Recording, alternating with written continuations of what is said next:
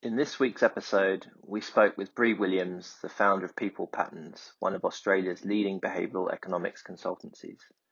At university, Bree studied the unusual combination of psychology and accountancy before being introduced to the world of behavioural economics through a book gifted to her by her brother.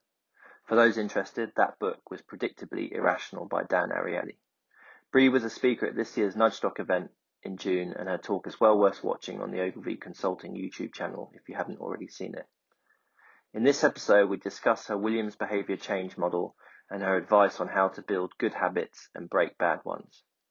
If you're interested to learn more from Bree, then check out her website www.breewilliams.com.au or email her via info@peoplepatterns.com.au. We hope you enjoy the episode.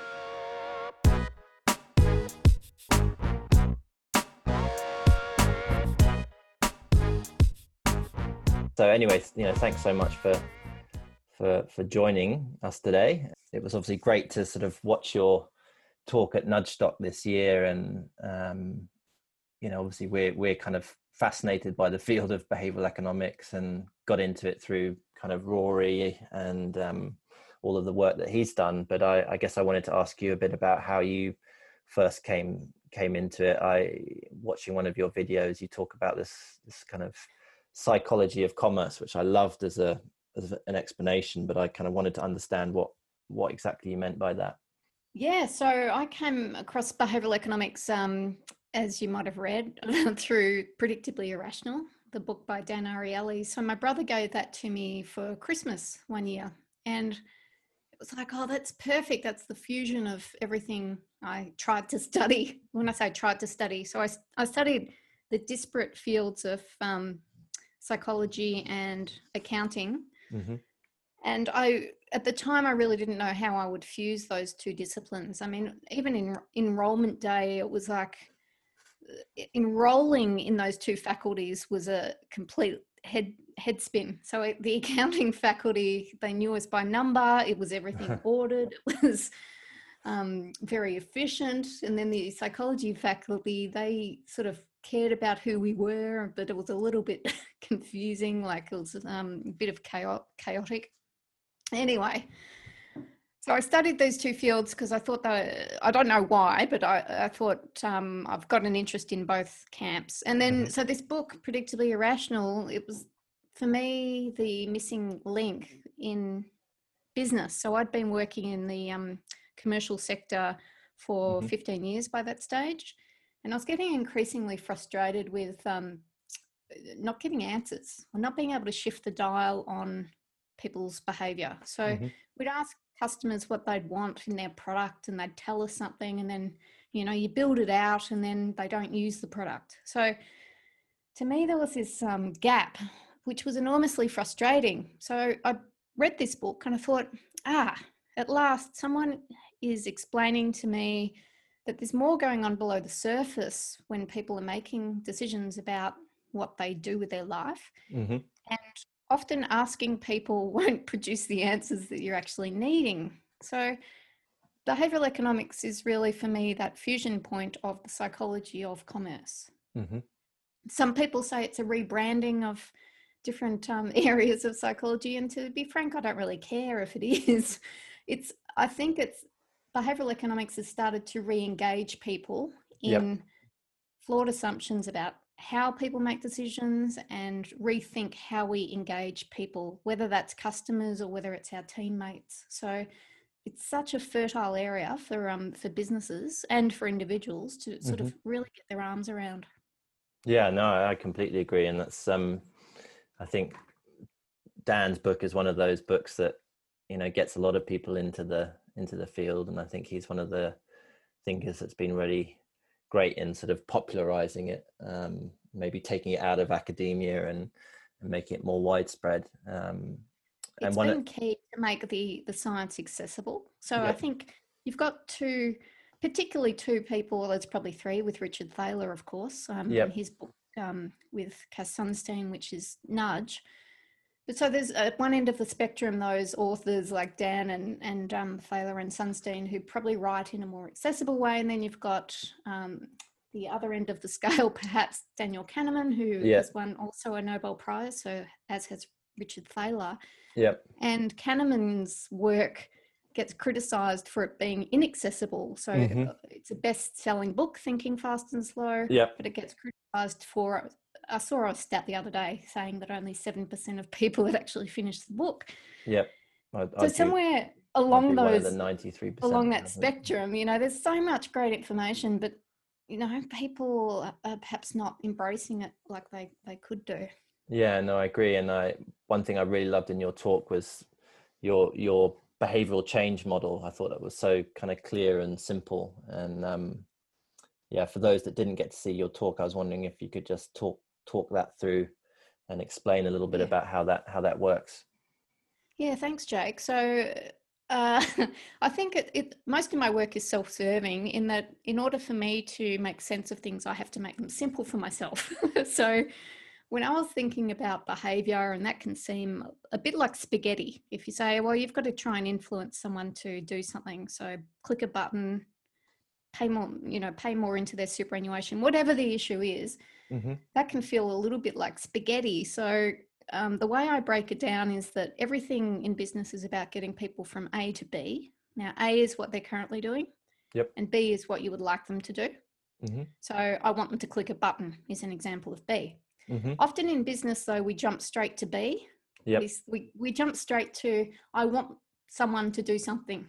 But we forget to think about, but what are they currently doing? Because we need to be able to prize them off their existing behavior in order to get them to do something new. So it's really important to think through, but what are they currently doing? So a great example, for instance, is how do you get someone to switch banks? So the B part of this equation is we want them to switch banks. The A part is, well, they're with an existing bank. Now that becomes quite a complicated thing. How do you break down that task? So 3 things that stand in the way if you're getting people from what they're currently doing to what you want them to do. So, and this is what I was talking about in the Nudge Talk presentation. The 3 barriers are they are lazy, they are overwhelmed, and they are scared. So that's your mantra. Lazy, scared, and overwhelmed. Lazy, scared, and overwhelmed. So by lazy, what I really mean is people think much less than we think they think. So path of least resistance is important. Reducing friction, maximizing their sense of reward. So that's the laziness barrier. Overwhelmed is the next one. So people love choice, but then get overwhelmed by too many options. So our role there is to clarify that for them and help them through that process. And the third barrier is they might be scared about committing to whatever we're asking them to do. So this is around loss aversion in behavioral economics. And so it's really about, well, how can we give them nothing to fear if they do it, but something to fear if they don't? But those are the 3 barriers that we can work through when we're trying to get people from A to B. That's great. No, I love it. It was so, as you say, so simple, but the simple ideas are the best. And kind of in applying this model to the kind of businesses you've worked with, or indeed other businesses you've heard of using similar models, what's kind of been a sort of a standout example for you of how successful, you know, behavioral economics or these kind of ways of thinking can be to grow a business or to solve a business challenge? Well, the first point is that oftentimes you don't hear case studies about how businesses are applying behavioral economics. You occasionally hear, you know, Google are reshaping their cafeteria, for instance, to make people eat better. Or you might, I think Jack Dorsey was talking about Twitter and his regrets about not having a behavioral economist on board. You often don't hear about the case studies. And I think that's a lot to do with the fact that either people don't want to give away their intellectual property or their success, but they also don't want to be perceived as having influenced people, even though every business influences people. That's what we're in business to do. Right. Perhaps manipulated is more the connotation they're trying to avoid. Okay. So that's the first thing. So if you're looking for a lot of examples in the market, that's why you are not seeing as much of behavioral economics being applied as there probably is being applied. One example that I did listen to, which I thought was great, was Shopify. Yep. And he was talking about trying to influence his staff's behavior and how the Shopify interface is very clean and uncluttered, and he wants that. Is his name Toby? Toby, yeah, Toby looked, yeah. or I think is it? Yes. I don't know. So he was talking about he wants the interface and the user experience for customers to be super easy. Yep. And so he wants his staff to be primed. So this is a central principle in behavioral economics, how you can prime people to behave. So he was talking about I think it was the coffee machine. Mm-hmm. He didn't want his staff in the morning going to a coffee machine that was ridiculously complicated to use, because then they would be primed to have, if they're having a bad user experience of this, they'll be in a bad state of mind to then create things for their customers. And I thought that was a beautiful little encapsulation really of him talking the talk and practicing behavioral economics from the internal customer perspective, not just the external customer. Because the beauty of behavioral economics is it's not just about influencing your marketplace, it's influencing your team so that they can influence the marketplace. So that's one of the examples from I love that one. Yeah, I haven't heard of that one before. It's brilliant. Yeah, I mean, I think it was on the Farnham Street podcast, was it? Yeah, which is an excellent resource. Yeah. Yeah, I mean, I've listened to a few podcasts with Toby on other podcasts, and yeah, he's really good. He's like brilliant. Got so many brilliant things to say. Yeah, not unsurprisingly, it's a multi-billion-dollar company now. Yes, and he seems to also be quite grounded in terms of what he wants to give back to the community and his. Is he on Toronto? I think he's. I know he's in Canada. Yeah, I think maybe you're right. It's Toronto. That would make sense. Yeah. Yeah. Yeah, really interesting thinker. I agree with you. And now you're not just an expert on behavioral economics. You're also an expert on habits and changing them.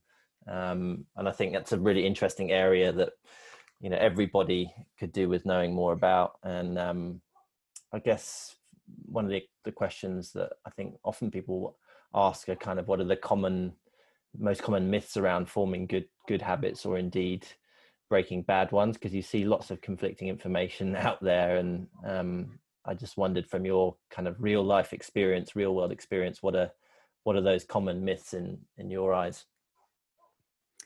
Yeah, and I think how I got into habits was I'd started in behavioral economics and behavioral economics applied to business. And then I was reflecting, happened to be at a health retreat, which was a nice thing to do. And then I started to think about my own personal behavior, and not only getting myself to do something once, which is mainly, we talked about A to B, getting at people from A to B. You can get yourself from A to B by thinking about yourself being lazy, scared, and overwhelmed.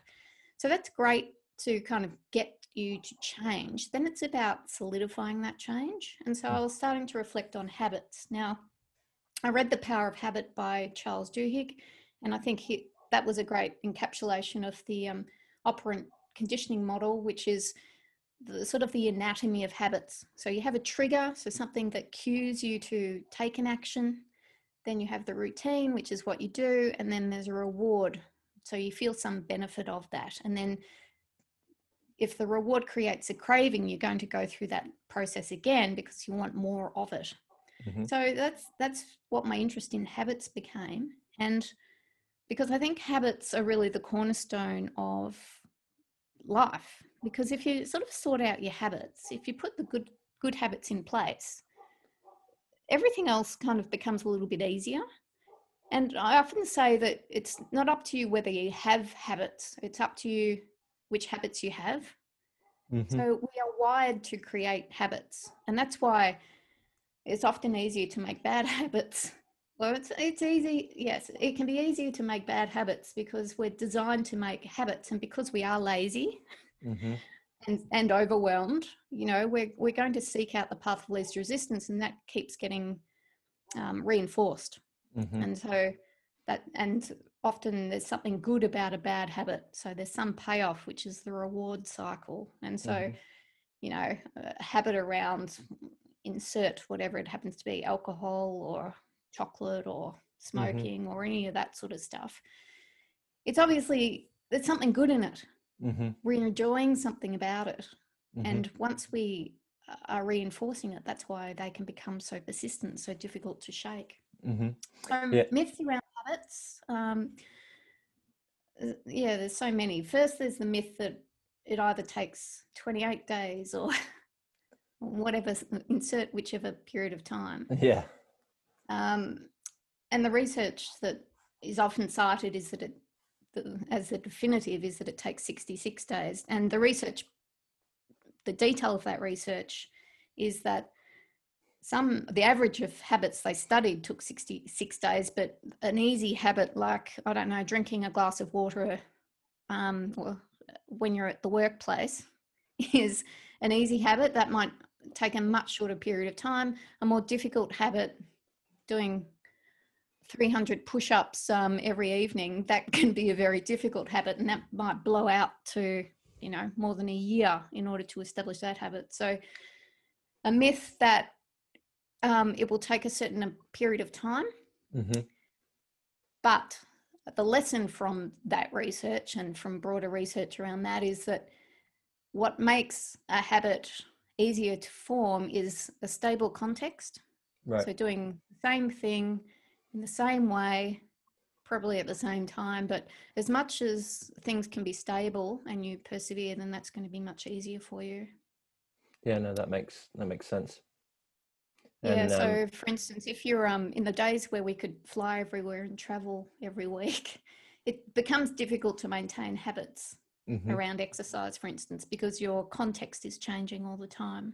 Right. A good time to actually change habits is when you have gone through a context change. So for instance, if you've moved house or if you've moved job and everything's kind of new, that's sort of fertile ground to start to reshape habits as well, because all of your old associations have started to be broken. So that can be helpful. That's interesting. And yeah, on that point about, changing context, or, obviously what's been going on around in the world this year has kind of massively shifted lots of things for lots of people. And it's quite interesting. I wonder if you had any kind of point of view or insight onto how it seems that, there's almost sort of one set of people who've kind of taken this time to build new good habits, i.e., they have started exercising more and pursuing other interests. And yet there's also another group of people that kind of have gone the other way. And what do you think it drives some people, in a situation like this to kind of, start good habits, and what drives those to kind of pick up bad ones? That's probably the hardest thing of all, is identifying what is the trigger. I used triggers before, but in a different sense, the instigation, the catalyst for why we want to change in the first place. Because you're right, some people have kind of dropped the bundle, and so they've gone very much into, well, ultimately all of us are trying to cope. Now, some people are coping by what we might designate as good habits, so exercising and eating well, and others are doing the reverse of that.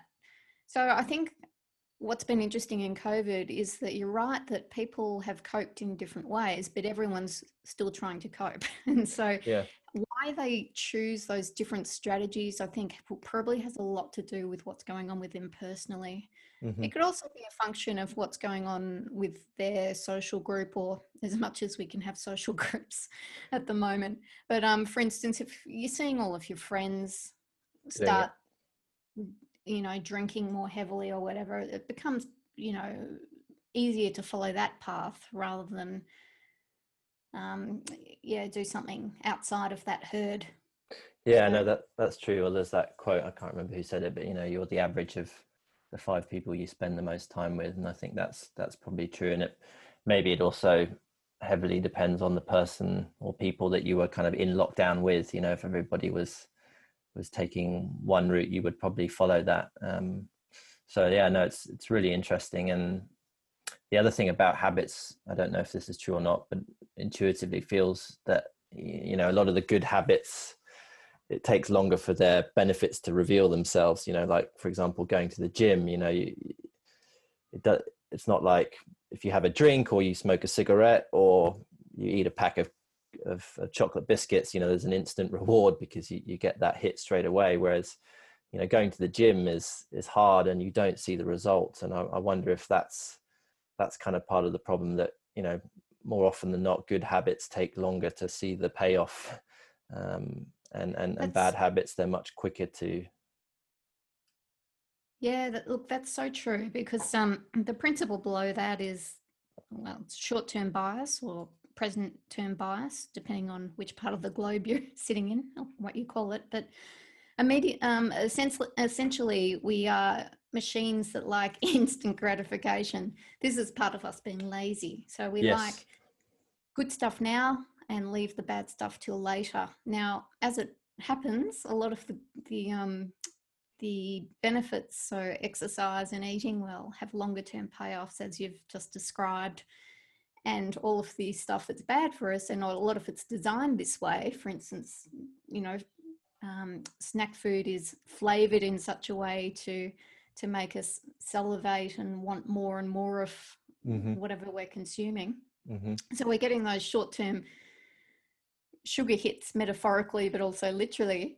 And that's what people are geared towards. And so, yes, it does require a different level of discipline to do the right thing now for the payoff later. I was actually on a podcast yesterday talking to a fitness professional, and we were talking a lot about that the secret, if you're, for instance, selling fitness services or health services, is to find a reward that people can hook onto now. So yes, your body might change for the better, and you might avoid disease and all this sort of thing. That's a long-term proposition, but you also feel great now, because when you get a sweat up, for instance, you know, you're releasing all of these endorphins and yada, yada, yada. So centrally, for instance, for businesses that are trying to convince people to change their behavior for a longer term benefit, that's not ever going to kind of shift the dial. So we've got to try and bring people back to, why is it good for you to do now?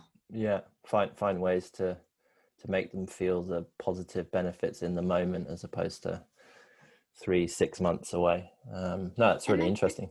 And it can be even small stuff. For instance, if you're on a website and you're signing on to something, even small little reinforcements, like an email that pops into your inbox congratulating you for the purchase that you've made, or congratulating you for the decision that you've made, or, you know, you click a button and it's reinforced that your form has been submitted. All those sorts of things are short-term benefits for people, which we perhaps can overlook when we're putting something together. We're so focused on the product and the product logistics, for instance, and delivering that we forget that that's just short-term benefit. I mean, 42 courses is, you know, that sort of thing. Longer term, of course, it's I'm adding to my knowledge and I'm getting better and smarter and all that sort of stuff. But I've also got to feel really good about bothering to take this course and do every module, for instance. Absolutely, yeah. No, I mean, and that's something we're, you know, working hard at and trying to get better at, is, you know, how do you feel good when you're taking the course, and how do you feel motivated to keep doing it? Because, you know, one of the big challenges with online education is, you know, you don't have the classroom, so you don't have the peer pressure, you don't have the teacher kind of helping you push through, and so it's very easy to quickly get distracted and move on to other things. So yeah, as you say, it's about trying to find those small moments to reward people so that they kind of continue and get the best out of it. I love how you do that. It's sort of humorous, and it's it feels very human to human. You know, you're giving all of these cute little reinforcements, which is awesome. Thank you. That's very kind to say. Well, yeah. Any comments or recommendations, please let me know.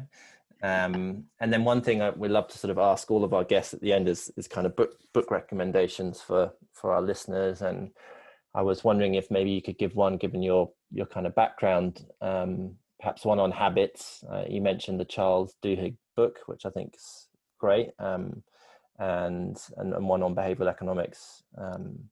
And, you know, if we're feeling crazy. Maybe another topic that's unrelated. Well, of course, aside from my two books in the space, so I've written one called The How of Habits, and I wrote that because a lot of the books on habits told me what I should do and why, but Yep. my sense was that we already know what we should be doing and why, but it doesn't mean we're doing it. So The How of Habits. So that's habit space. Now, in terms of book recommendations, I haven't read Atomic Habits by James Clear, but I know that that's been getting a lot of positive feedback. It's Good brilliant. Habits, Bad Habits by Wendy Wood. You said one, and here I am going on and No, on. it's good. It's good. There are a few, or a couple that at least that people might be interested in. And in terms of behavioral economics, again, I wrote my book, Behavioral Economics for Business, because I read a lot of books like Thinking Fast and Slow. I actually did finish it. Thinking Fast and Slow. Predictably Irrational, which is really accessible. Have Nudge. There are other books around it, but I wrote Behavioral Economics for Business because those books are really great at making the science accessible, but they don't bring it back into pragmatically, what am I going to do? How do I write an email differently? How do I do a presentation differently? So applied to business. So that's why I wrote my book. So, but I think Daniel Kahneman is almost, I think I saw that next year he's got a book, and it might be called Noise, I think, which I think could be really cool. And I'd also suggest, if you want to broaden it into behavior change, books on behavior change, anything by Dan and Chip Heath, the Heath brothers. They're fantastic. So one that I love is Switch. Yes, that's How to a great Change book. When Change is Hard. And they've also got one, is it called How to Stick? Something like that. Yeah, Made to Stick, I think it's called. Yeah. No, that's a really good one as well. I would agree with you. I think the books those guys do are fantastic. I'm actually reading one of the books at the moment. I think it's called Upstream. I think it's by Dan Heath, about problem solving. You know, how we should be more proactive rather than kind of just react to when problems happen. That's really good. Yes, I listened to a podcast with him, and that sounded awesome as well. Yeah, I think thinking upstream, because it's not our natural tendency. We tend to get we get into a reactionary mode, and I think absolutely thinking upstream is a great concept. Yeah, I mean, it makes so much sense. It's like, you know, rather than letting a problem happen, solve it before it has a chance to develop. And it's like, brilliant. Why don't we do that more often? So easy. But anyway, again, back to, we had this discussion, didn't we, about short-term bias and how we go for instant gratification. You can see how we fall into that routine where, you know, the short-term gratification is, I'm going to fight this fire that's going on in my business, and never getting around to something that has a longer-term benefit, which is going upstream. So I don't know if he tackles those sorts of... Absolutely, yeah. I mean, one of the things I was reading earlier, he was talking about was interesting is, you know, there's an association of almost heroism with solving problems. You know, it's kind of like so-and-so saved us saved us at the last minute, or, you know, put out that burning fire. And it's like this obsession with, you know, solving problems after they've happened rather than rewarding people for preventing them in the first place. And I was that's like, oh, that's that's so true. It's a bit like that sliding doors moment where you can never tell what would have happened. I mean, this is the whole concept of how insurance is a grudge purchase, because you pay for it, and it's actually good if you don't use your insurance, but but there's something very tangible about when you do have to make a claim. It's like, oh, I got that money back. And it's a bit like the thinking we do upstream, where if you knock off an issue before it happens, did the issue actually happen? Did the tree fall over in the forest? No, it's so true, isn't it? And that actually, you know, most organizations, they're incentivized in a funny way to have problems in order to have statistics about solving the problems, because if you don't have a problem in the first place, you don't have any statistics to measure. So it's kind of we can see that with COVID, for instance, as well. That, for instance, in Melbourne at the moment, at the time of recording, we're locked down, and there's, you know, a little bit of pressure, of course, on the government to ease up on those restrictions. But it's very hard. So, you know, people are citing economic loss, but it's very hard to then calculate the ramifications if we did reopen and it did all go pear-shaped. And so the same in business all the time. It's what is the unknown destiny, and how do you put a value on that? And that's again where I think behavioral economics can help, which is about teasing out how to influence people with those sorts of those arguments, because people often think that facts and data are what people want in order to make decisions, when in actual fact, I look at those as a form of currency where people want data and facts so that they feel safe and like their butt's being covered if they make a decision, rather than making a decision on the data itself. And there's some interesting studies around that, but perhaps for another time, Jake. Perhaps for another time. Yeah, no, well, I think that's a great way to end. And yeah, just to say thank you so much for joining us today, and loved everything you had to say and all of your brilliant book recommendations. And yeah, we hope to chat to you again at some point in the not too distant future. Absolute pleasure, Jake. And thank you for the work you're doing with 42 Courses, because I think it's really bringing learning alive for people. Well, thank you. That's very kind to say.